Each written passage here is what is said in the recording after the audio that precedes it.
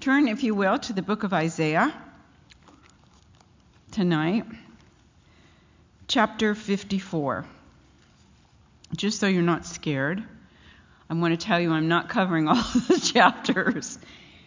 I hope you did. How many of you read Wiersbe or have read the chapters? Good for you. That's great, because it is a great book.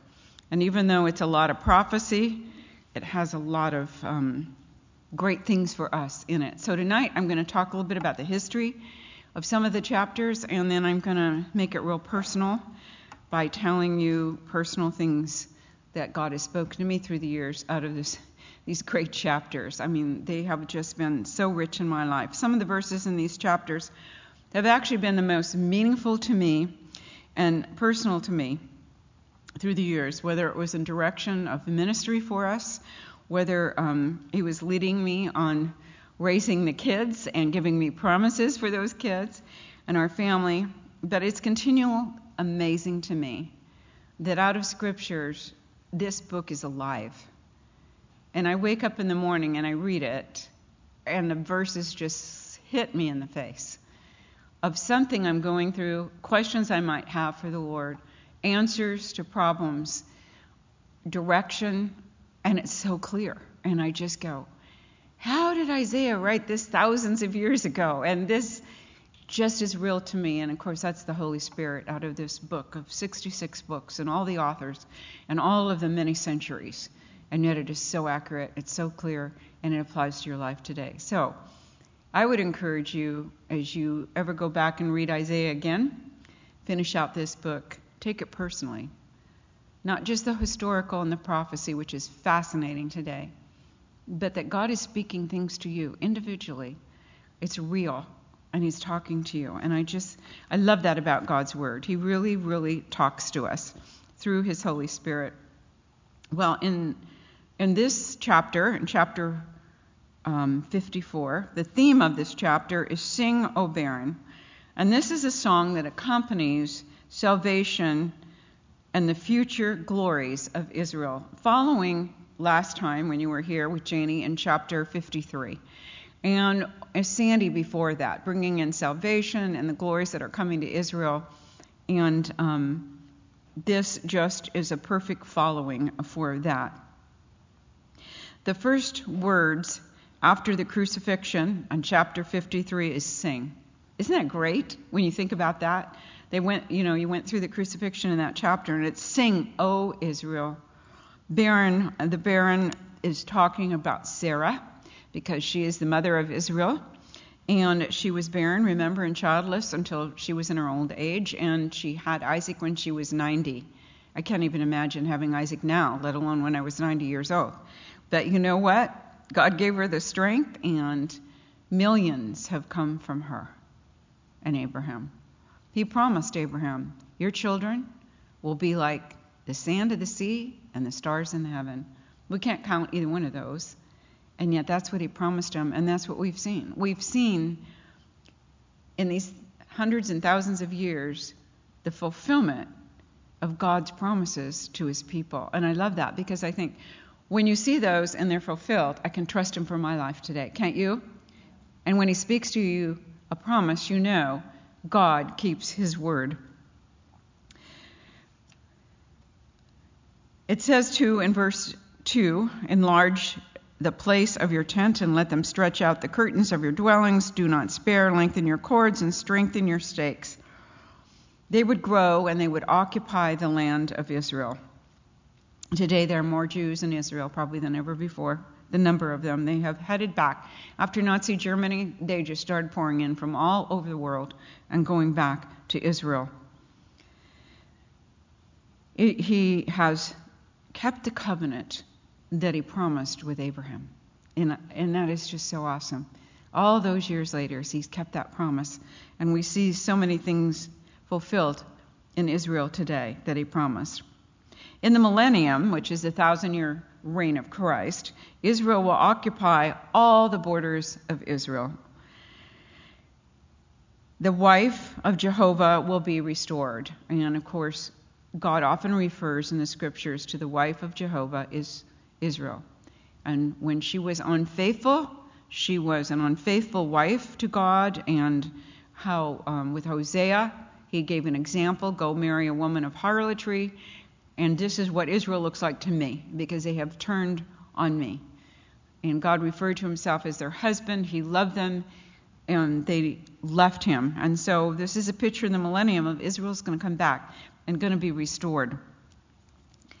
So, verse 5. For your Maker is your husband, the Lord of hosts is his name, and your Redeemer is the Holy One of Israel. He is called the God of the whole earth. Verse 7, for a mere moment I have forsaken you, but with great mercies I will gather you. With a little wrath I hid my face from you for a moment, but with everlasting kindness I will have mercy on you, says the Lord your God. This is a great scripture for Israel, because he did punish them, and they did have to pay for their sins, and yet God restores them. And he's such a merciful God, and he's such a God of comfort to Israel in these chapters, and it's a hope for them of their future. That's what it's referring to. Well, now I'm just going to go into the personal part of this chapter, because these verses meant so much to me. Dawn and I had 3 boys. They were 3 years apart. Well, the first 2 were 3 years apart to the very minute. They were born on each other's on their birthday and the same minute.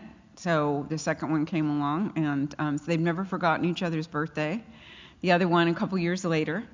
And in raising those boys, I used to worry about them. You know how you worry about your kids. And my kids, were... Well, one of the ladies in church who had 4 girls said that my children were like 6 children. And I don't think that was a compliment at the time. And I thought, she doesn't understand. She has all those girls. These are boys. But I used to pray for them. Are they going to be okay? Because one thing I used to say to the Lord is, Dawn and I wanted to serve you. And you called us into ministry, and we love doing it. We absolutely love it. This is our call. We wouldn't want to do anything else in life. But Lord, if we're following you and we're obedient to you, I want to ask one thing from you.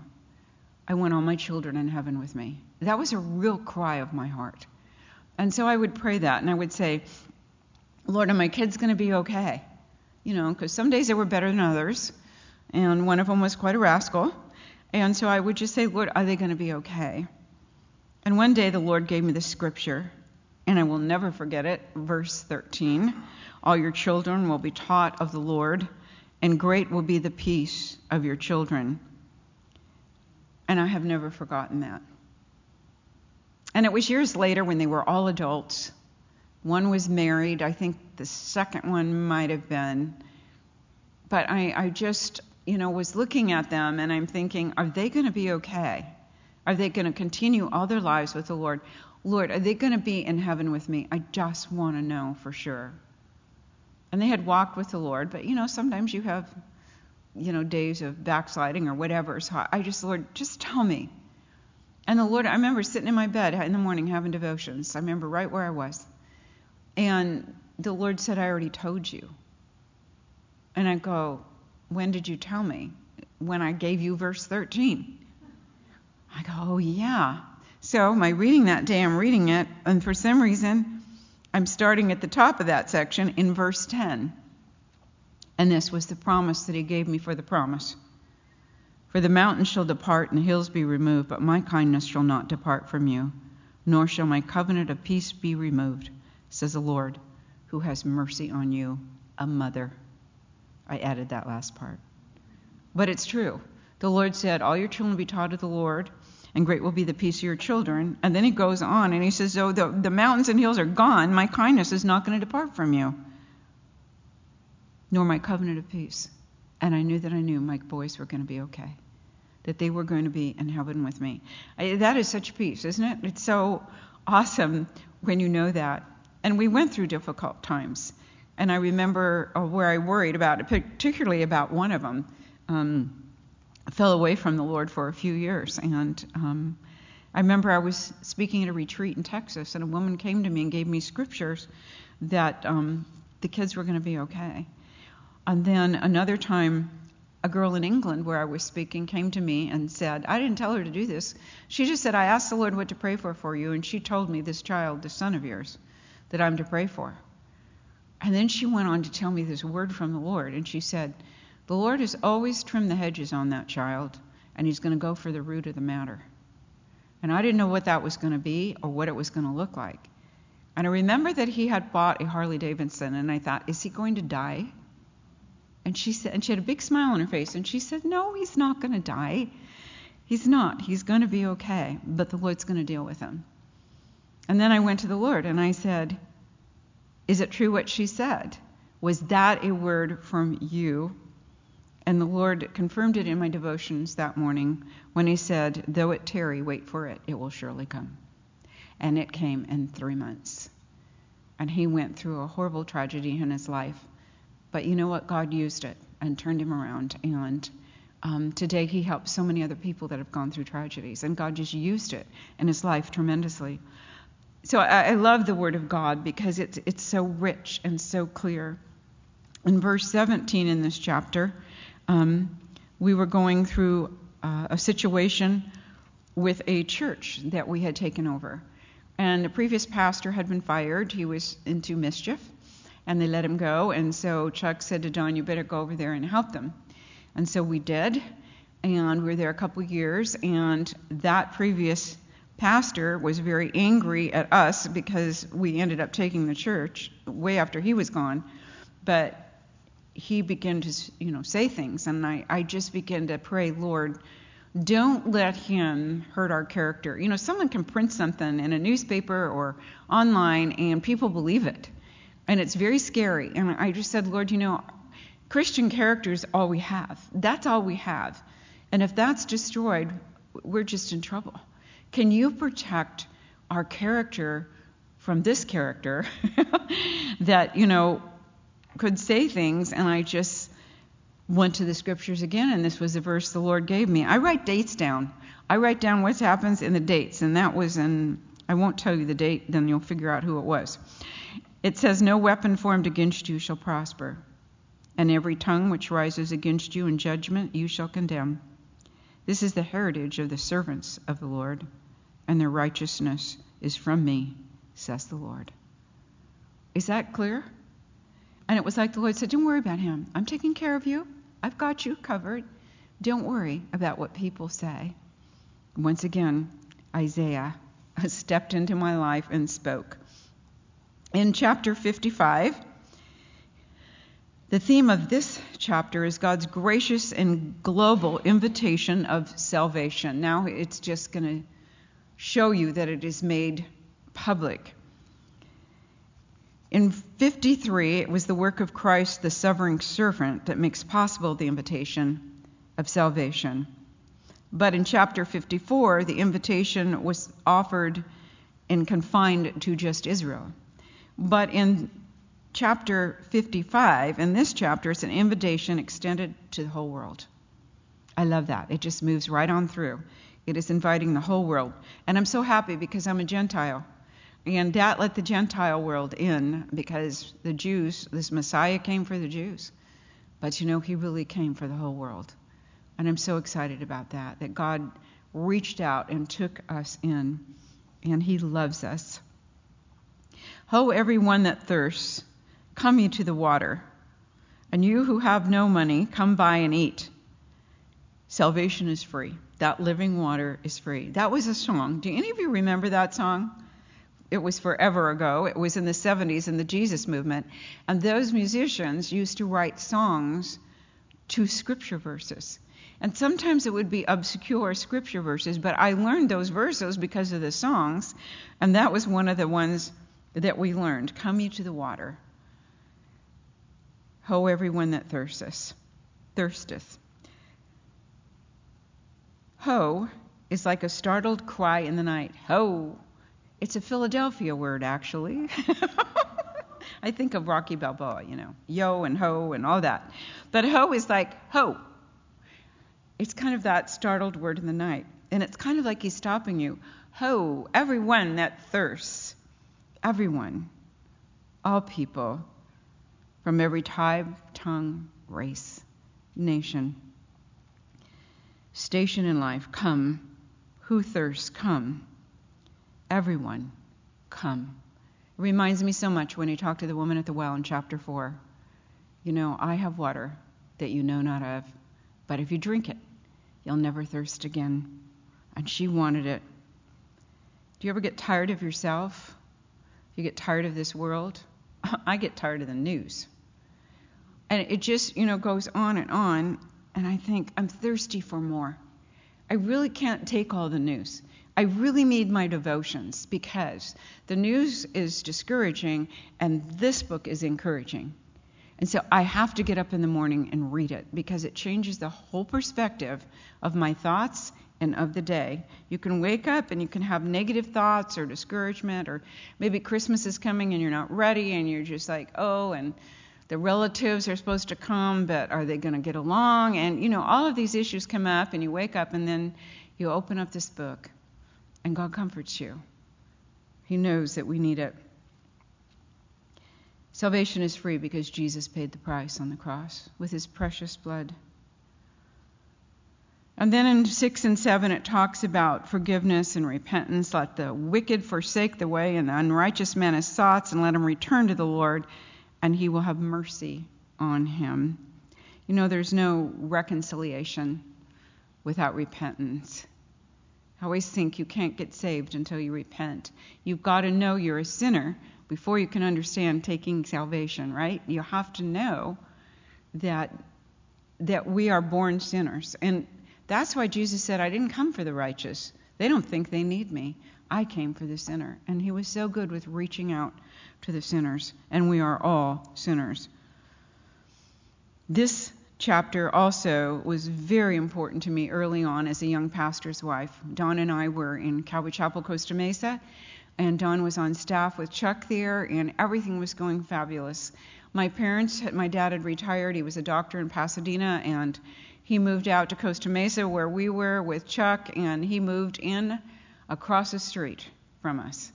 And it was so excited. We lived on a cul-de-sac. My oldest son was about maybe 4 or 5 or 6, and he would walk to my mom's just a couple houses over and go have toast with her in the morning. And it was just so much fun. And I just loved my folks being there. I'd made godly friends in this Jesus movement. I was so excited to go, to minister in that church. And then Chuck came to Dawn and said, I'd like you to go up to Lake Arrowhead and start a Bible college and pastor the church up there. And some of the time he ran the conference. And Dawn was all excited to go. I was not. I have to confess that. I just didn't know how I was going to tell my parents. I was going to miss my friends, just terrible. I didn't know one person in Lake Arrowhead, not one. I met my neighbor eventually. She was Mormon, and she was really sweet, but I didn't know any Christians. And then the church started, and I got to know some people, but it was just a really hard time. And I remember before we left, I had a Bible study in my home that Chuck's wife taught. And that last couple times of Bible study, there were 70 women coming to my house. And so the city called and said, you cannot have whatever you're having at your house anymore because it's trash day. And the trash guys can't get to the trash can because whatever's happening in your house, you have way too many cars, so move it. And so we moved it over to the church. But just before that happened, I was sitting in the house at Kay's Bible study. She was teaching, and the Lord spoke to me, and he said, well, he always kind of does that with me. Well, are you willing to go to the mountains? And I remember saying, Lord, please don't ask me to do that. I can't bear that. I don't want to hurt my parents. I don't want to lose my friends here. This is revival. Why would you take us out of revival? And then I turned to Isaiah. And I read this section of Scripture. And it totally described the mountains completely. Verse 8. Chapter 55. For my thoughts are not your thoughts, nor are your ways my ways, says the Lord. For as the heavens are higher than the earth, so are my ways higher than your ways, and my thoughts than your thoughts. For as the rain comes down and the snow, and there was lots of snow in Lake Arrowhead, from heaven, and do not return there, but water the earth, and make it bring forth and bud, that it may give seed to the sower and bread to the eater, so shall my word be that goes forth from my mouth. It shall not return to me void, but I will accomplish what I please, and it shall prosper in the thing for which I sent it. And I was thinking of Don was going up there to bring the word of God. It was basically a Mormon community. And some Christians had come to the property that Chuck ended up buying for the church and the Bible college up there, and prayed over it, and laid hands on it, that Christians would buy that property and Christians would come to that mountain. Verse 12, for you shall go out with joy and be led forth with peace. And the mountains, Lake Arrowhead is in the mountains, in the woods, pine trees, shall break forth before you into singing. And all the trees of the field shall clap their hands. Instead of the thorn shall come up a cypress, and instead of a briar shall come up a myrtle. And it shall be to the Lord for a name, for an everlasting sign that will not be cut off. And ended up that Bible college sent out students all over the country. And I've been to some of their churches. They're now pastors. And I've seen what has happened and what God did. He sent out people across the country to start Calvary Chapels. And then I remember when I was there a short time, I was very depressed. You know, mountain fever, where you just get where, I don't know what it is, cabin fever, whatever that thing was. I'd never had it before. I'm usually pretty happy-go-lucky, and I felt like this black cloud was over my head. And I remember saying to Don one day, he would go to work, and I wouldn't tell him. And this one day he went to work because I didn't want to complain. And he said, he came back in, he forgot something. And he looked at me, and I was crying. He said, what is wrong with you? And I said, I don't know. I'm just depressed up here, and I'm so discouraged. And I said, the Lord promised me in Isaiah, in this chapter, joy and peace. The trees of the field will clap their hands. I haven't seen it yet, Dawn. I'm waiting. He promised me. And he just looked at me and he said, you already have it, because you have Jesus inside of you, and he is joy and peace. You just need to take a hold of him. And he left, and I went to the Lord, and I said, Lord, he's right. You are joy and peace. You have promised me this scripture. Could you just take away this black cloud? And it was the most incredible thing. It was like a scissors came out of heaven and cut the black cloud, and it split apart, and it never came back. The thing I learned was I understood what depression was. I never understood that before, but I understand people, and I have compassion for them that have depression. So that was the good that I learned out of that. But the thing that was so amazing was this scripture described exactly where we were to go and live. And in the end, when we left there were 500 people jammed in this room in the church. And the Lord said to me, look at this room. It was in the half round. And I knew all their stories now. I'd been there about 4 or 5 years or something. And I knew them, where they came from. They came from the bank and from the grocery store. And they had, several had come to Christ. And the crazy barber that had naked women on his drakes and played crazy music and gave Don a haircut. And next thing I know, he came to church and got saved. And when Don went back for a haircut, because he had to witness to this guy, the drapes were gone. He was playing worship songs. He wasn't serving beer. He was serving water, whatever. It was just like I saw those people, and they had changed, and God made a difference on that mountain. And I sat there and I looked at that packed room, and I thought, what if I hadn't come? I wouldn't have met them, and I fell in love with them. I wouldn't have known them. And the Lord spoke to me, said, if you had not have come, I would have sent someone else, and you would have missed all of this. And that was really important for me early on in ministry, because I learned a very important lesson, that I had to follow God. Usually Don got called first, and then the Lord would give me scripture to back it. And we were at one heart everywhere we went. But the thing was, I just had to learn to trust God in my life and go where he told me to go. Because if I didn't, I was going to miss out on wonderful things that he had for us. All right. Next chapter is, let's see which one. We're going to do 57. So skip on over to 57. I really picked this chapter in particular because I read it and I just thought it was describing today. It was describing the world today. So I thought you would enjoy getting into this one because of that. The theme is the approaching end of the age And it means comfort for the righteous and condemnation for the wicked, okay? Today the wicked have it easy, according to this chapter. They are the ones who seem to be in comfort. Have you noticed that today? You're thinking the liars are winning. People that aren't telling the truth or that are evil or trying to close down Christianity, and they're just like getting away with it. And they're having a great time. And they're very rich and they're very powerful. And, they just don't want anything to do with Christianity. And so we look at that and we go, why are those people winning? They're winning. But when we get to the end of this age, it's going to change, it says. There is going to be comfort for the righteous and condemnation for the wicked. And we haven't gotten there yet. So if you're discouraged, no, we're not there yet. But just be encouraged and have hope because it's coming. I was teaching in San Jose this past week for Christmas. And I was saying, there is hope for this world. Because when Jesus was born, hope was born. And we can look at that. When the world doesn't seem hopeful, he is. In verse 1, it says in chapter 57, the righteous perishes and no man takes it to heart. Merciful men are taken away, while no one considers that the righteous is taken away from evil. And he shall enter into peace, and they shall rest in their beds, each one walking in his unrighteousness.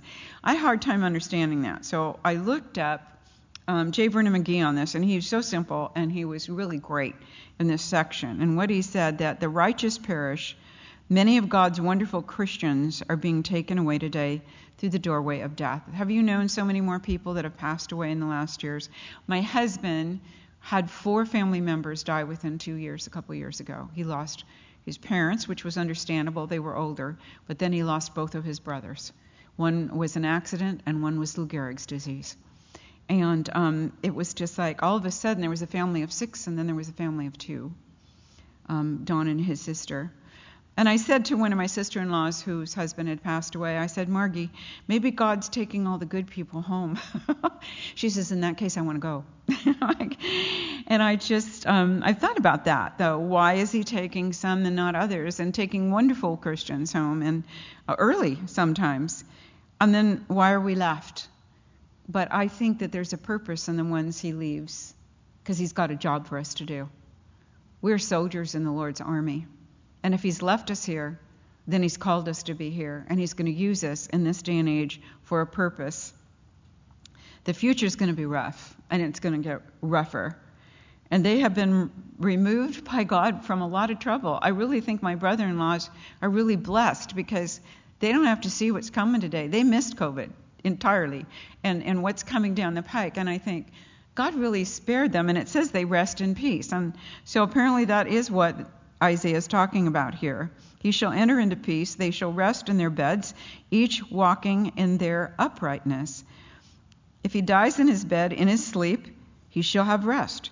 And they won't have to go through these tough times that are leading up to the tribulation. That pressure, and that's like a pressure cooker in the world that's coming. They're going to be at peace regardless of what comes. And now he addresses the wicked. They have been persecuting the righteous in verse 3 and 4. But come here, you sons of sorcerers, you offspring of adulterers and the harlot. He's pretty rough here and pretty straightforward. Whom do you ridicule? Against whom do you make a wide mouth and stick out the tongue? Are you not children of transgression, offspring of falsehood? These are the ones that are persecuted the children of God, and that's what he's addressing here. They are persecuting the righteous. The wicked in the last days have attacked the righteous more and more and more. Every month, every day, it seems like it gets worse, and they're getting pretty bold about attacking Christians. I was just up in a church in a very, very liberal part of the country, and they actually have talked about going underground because they think it's coming. And in that area, it probably is. The persecution is really, really hard. And they don't want us to meet. They don't want Christians to meet. It's just out there. It's the truth. And it's worse in some areas of the country than others. So we know that this is going to it's building up. And Jesus said it would come. The days are going to get rough. Things are going to happen. They're going to persecute Christians more and more. You're going to be the bad guys. And what did Jesus say? When these things happen, don't be afraid. I told you they were coming. And he promises that he will be with us. No matter what we go through, he is going to go through that with us. The wickedness is going to become so bad in the last days, and they're going to attack the righteous. And I see that. I see mothers and fathers that have gone to school boards to stick up for what they want their children to learn, which is morality and righteousness and good things. And now they call those mothers terrorists. I mean, it's all words, like woke. It's just words, and they're lies. So don't go for all of that. But they think if they say it long enough, the world will believe them, and they have all of the reporters in the news on their side. But don't you go there with them. Those are lies from the enemy. But they have attacked the righteous. There's gross immorality today. It said it would come. There's adultery here and murder. I look at the percentage of murders in Chicago and New York, and I was just near Portland, and they said they don't report it anymore. There's all the businesses downtown are boarded up. There's murders. I can't take my wife into that part of the city. It's just horrific. And so it says this is going to come.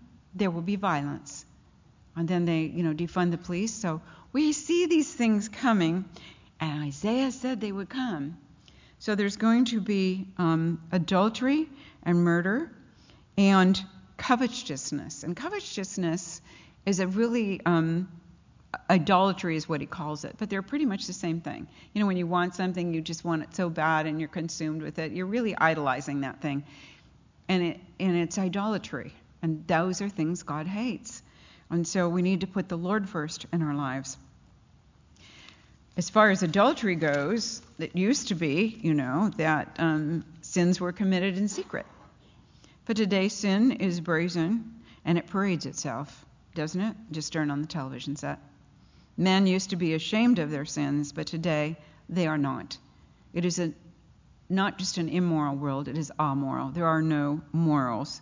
And sleeping together, not being married or being married to someone else, was hidden. But not in this generation. It's been accepted. Sometimes I've seen Christians accept it. But the world expects it. They just expect it. Do you remember when you used to watch television and a kiss goodnight was a really big thing on a romantic movie? Now they just go to bed together. And they just indoctrinate you with that. They brainwash you with it, like that's okay. And it's not okay if you read this book. It's considered wicked to the Lord. This generation, you see, was raised without God. It's the first one in our country. They grew up to believe in evolution. They're just blobs. Blobs don't have souls. They're just animals. And so they are without God. And they took out prayer from the school. And all of those things that were spiritual, they took out. Probably a lot of them don't do any of the Christmas things that have anything to do with the Lord Jesus. It's hard to find nativity scenes on ornaments. One of the bookstore owners was telling me in a Christian bookstore in California. So we're living in a different world. But then in verse 15 to 19, God's going to bring some comfort. God will punish the wicked and the rebellious, but because of their sin. But if they forsake their sin, he will heal them and he will save them. He is gracious and he forgives. Verse 19, peace, peace to him that is far off, and him that is near, I will heal him. There is no peace, in verse 20 and 21, says the Lord to the wicked. The wicked cannot have peace in this world. They certainly don't have peace today. My mom used to quote that to me all the time. There's no rest for the wicked, honey. There's no rest for the wicked. And she was right.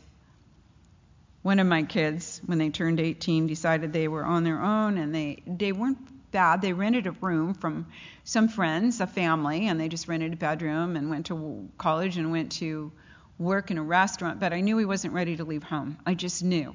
He just wanted to be independent. He wanted to live his own life. But I kind of knew that he really wasn't ready for that. And so I just, I really prayed for him. And the Lord just spoke to me out of this book, this chapter, and these verses. And he said in verse 18, I was praying for him one morning, and the Lord said, I've seen his ways, and I'll heal him. And I felt like the Lord saw that he was hurting. He had compassion on him. And I will also lead him and restore comfort to him and to his mourners, which would be his mother. And it wasn't long. He was 18. He came home again. In fact, he moved in and out several times after that.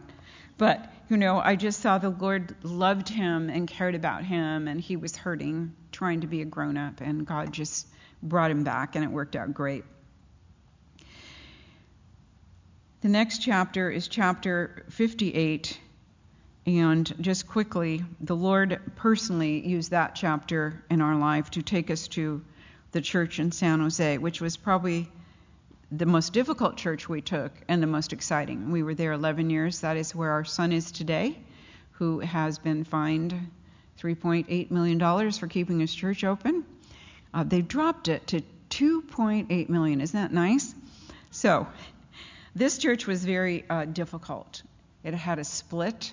It was another denomination, an Assembly of God, and it had been very successful. It probably sent out more missionaries from the assemblies than any church in the country. And then it just started falling apart. They kept building and building when they didn't have the money, and now they're in a huge debt. And then they had splits, and then there was gossip. And the gossip was just destroying the church. It had 5,000 people in that church, and it went down to 380 people, maybe less. And when we came, a bunch of them left. And I'm just going, this is really hopeless. But the Lord told us to go, that there had been a terrible accident, and we needed to go. And I said, Lord, give me scripture to tell me we need to. Don feels like we should go. I went up there with him and saw it. And I saw the people there, and I knew that we needed to help them. They were really, really hurting. And then the Lord gave me this scripture in chapter 58. Verse 9, it says, if in the latter half of it, if you take away the yoke from your midst, the pointing of finger and speaking wickedness, they were gossiping in the foyer like crazy. If you extend your soul to the hungry and satisfy the afflicted soul, then your light shall dawn in the darkness. This church was 58 years old. It was an old church. Beautiful building, huge. And your darkness shall be as the noonday. The Lord will guide you continually, and he'll satisfy your soul in the drought and strengthen your bones. And you'll be like a watered garden, like a spring of water whose waters do not fail. And those from among you shall build the old waste places, that old church. You shall rise up. The foundations of many generations had been in that church. You shall be called the repairer of the breach and the restorer of streets to dwell in.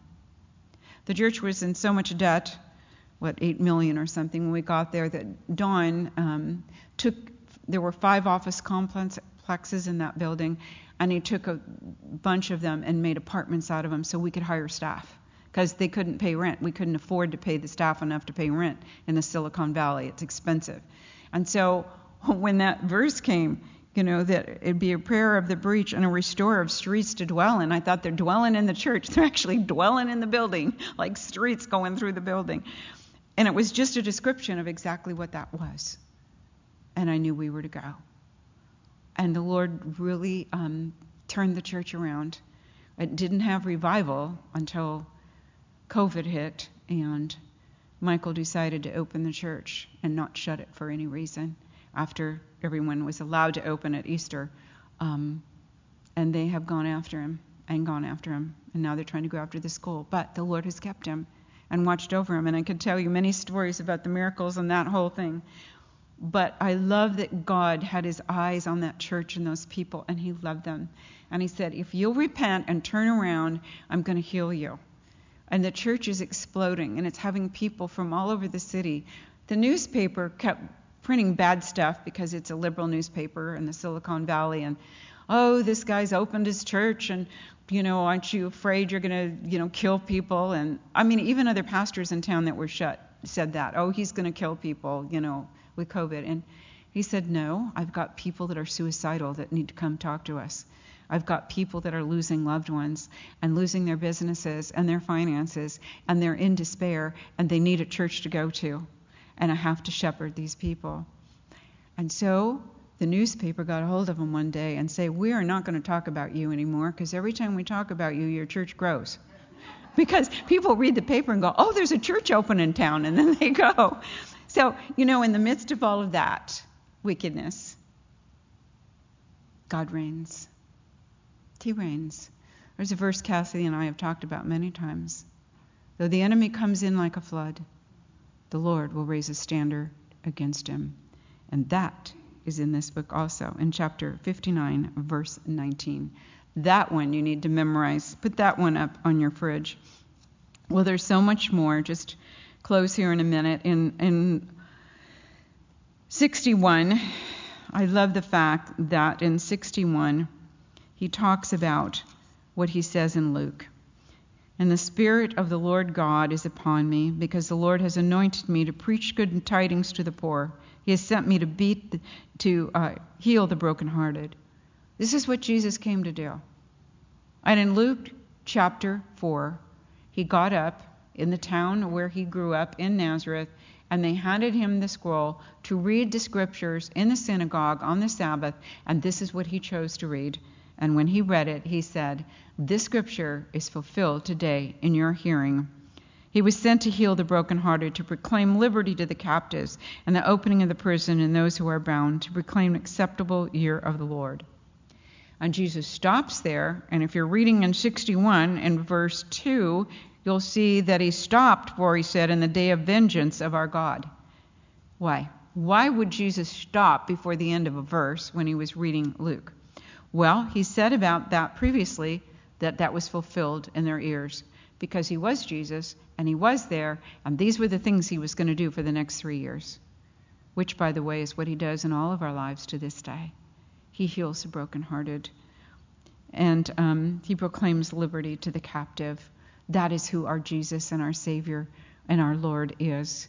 But on this day, in Luke, he left that out. Why would he leave it out? He left it out because it wasn't fulfilled yet. He wasn't fulfilling that. That is the end times, when the day of vengeance of the Lord would be when the Lord returns and there's a great judgment. And so he stopped before he got there.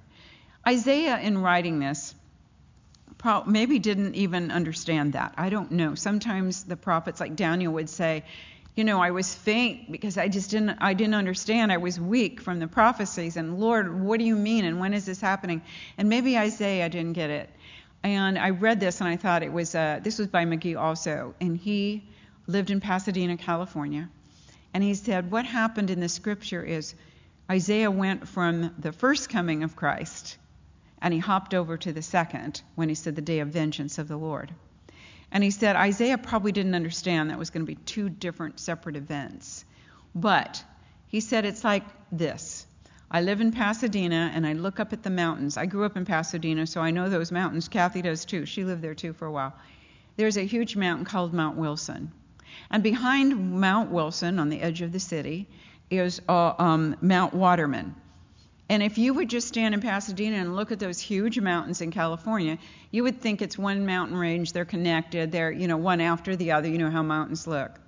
But if you really know those mountains, you know that there's 25 miles between those two mountains. So there's this, valley between separating the two mountains. And that's what McGee said. He said Isaiah's looking at it as almost one mountain because this is all he can see at this end. We are now after Christ coming, Christmas coming, when he was on earth, the first coming of Christ. And we are on the other side of that first mountain. We're at the time where we're looking at the second, which is going to be the day of vengeance of the Lord. That is going to be the tribulation. That is when Christ is coming again. He'll reign for 1,000 years, a millennium. So we're in this valley between the two comings of Christ. We're at the time of the rapture, and he is going to come get his church. So that just helped me Does that give you a good picture of that? It really gave me a good picture. I love McGee because he's very old-fashioned and he just says things so anybody can understand it. He paints a good picture for us. The rest of the book, 65, and we don't have time to go through it, through 66. The prophet prays a fervent prayer to the people in 64, with the king, with the people, and he wants to break through all the barriers with the Lord. And 65 through 66 contains God's answer to that plea. Lord, come. God, save us. God, help us. And it contains the answer to that plea. God makes it clear that there is sin and unfaithfulness, and that is what brought down God's judgment on Israel. But he will keep his promise concerning the kingdom of God. He's going to keep his promise for Abraham and for his people, and those that come and accept Christ. Those he's going to take to heaven with him. Those he's going to watch over. And the end of the book, I love the end of the book. The nations gather together in the end, and it says in verse 22, God's going to make a new heaven and a new earth. I've thought a lot about that lately. I thought, what's it going to look like? What is that going to be like? When we look at the heavens today and the stars and the first creation of the earth and how beautiful it is, what is God going to do? I don't know all the answers, like Isaiah. But you know what? Whatever it is, it's going to be awesome. Because it says at the end of Revelation, hallelujah, the Lord our God reigns. Amen. Amen. God bless you.